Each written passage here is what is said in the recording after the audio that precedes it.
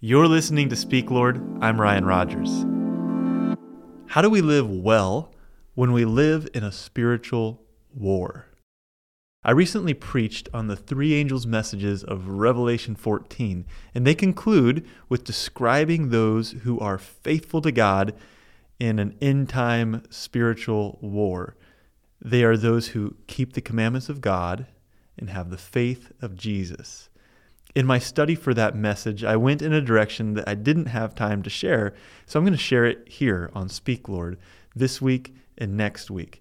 There's a parallel passage to that one in Revelation 12 that describes the church when Satan is attacking them, waging war against the saints.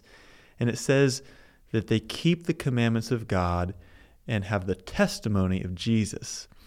So what I did in this study is I looked up every other time that John uses the word commandments and every other time he uses the word testimony, and they give a picture of what he might have been thinking when he wrote commandments and testimony as the keys to living well when we live in a spiritual war.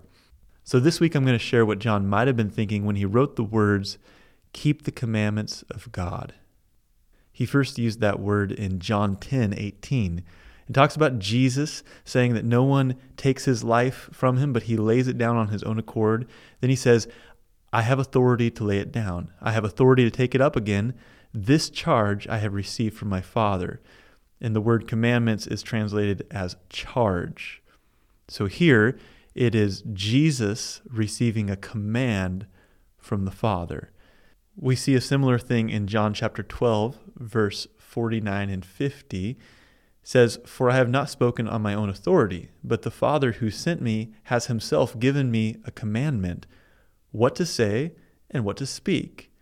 And I know that his commandment is eternal life. What I say, therefore, I say as the Father has told me." In most of the other instances where John uses the word commandment, he links it to love, and we're going to talk about that. But I think there's something important in these first two uses of the word commandment. In both of them, we find Jesus trusting and yielding to the commandment of the Father when maybe it wasn't his will or didn't fit his logic. This is the Jesus who said, "Not my will, but yours."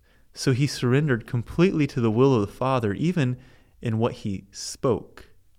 This picture of commandment keeping is so valuable in the spiritual war we find ourselves in. We need a complete trusting surrender. I don't know what to say when I'm attacked by spiritual forces, but I can speak as the Father gives me words. And there are times when his commands don't look like they make much sense, but I can trust that his way is the best way. Our lives are lived out in the context of spiritual war, and it's just increasing in intensity as we come closer to the second coming of Christ. Things are hard, and they're getting harder.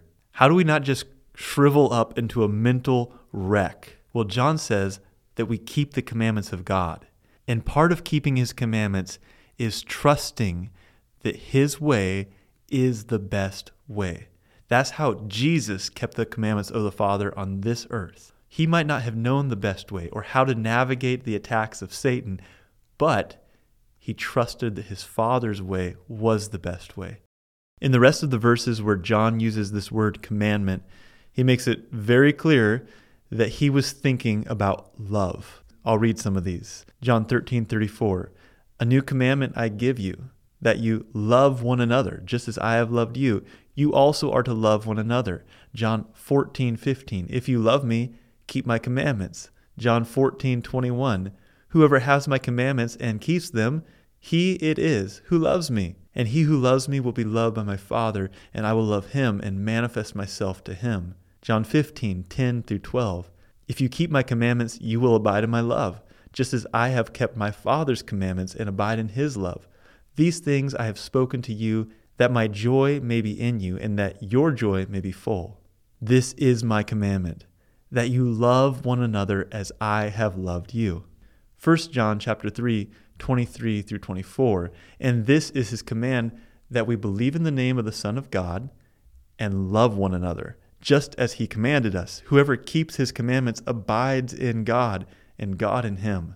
And by this we know that he abides in us, by the Spirit whom he has given us. 1 John 4:21. And this commandment we have from him: whoever loves God must also love his brother. 1 John 5:2-3. By this we know that we love the children of God, when we love God and obey his commandments. For this is the love of God, that we keep his commandments, and his commandments are not burdensome. In 2 John verse 1, 5, and 6. Not as though I were writing to you a new command, but the one you have heard from the beginning, that we love one another. And this is love, that we walk according to his commandments. This is the commandment, just as you have heard from the beginning, so that you should walk in it. This study has made it so clear to me that when John is thinking about commandment keeping in Revelation 12, he's thinking love. So to review, first we saw that commandment keeping has to do with trusting that God's way is the best way. We saw that in Jesus trusting the command of the Father and depending on him to live life in the spiritual battle he faced on this earth. And then after that, we see that commandment keeping has to do with loving God and loving others. This is what the whole thing hangs on. It's love. John had so much more to say about love. He was that disciple who Jesus loved. And he also said something so important in 1 John chapter 4. He said, we love because he first loved us. See, we want to know how to live well when we live in a spiritual war. And we could say, well, I just got to love. And that's true. But we can't do it on our own. It's not about me trying with all my might to love better. It's actually about receiving the perfect love of God in a way that shapes me into a lover of God and a lover of others. Life is really tough, and it's getting tougher. The Bible tells us we're in a spiritual war, and it's getting more intense.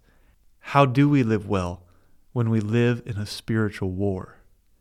By being continually shaped by God's love into a passionate lover of God who trusts that God's way is the best way and chooses it every time. It doesn't come from me.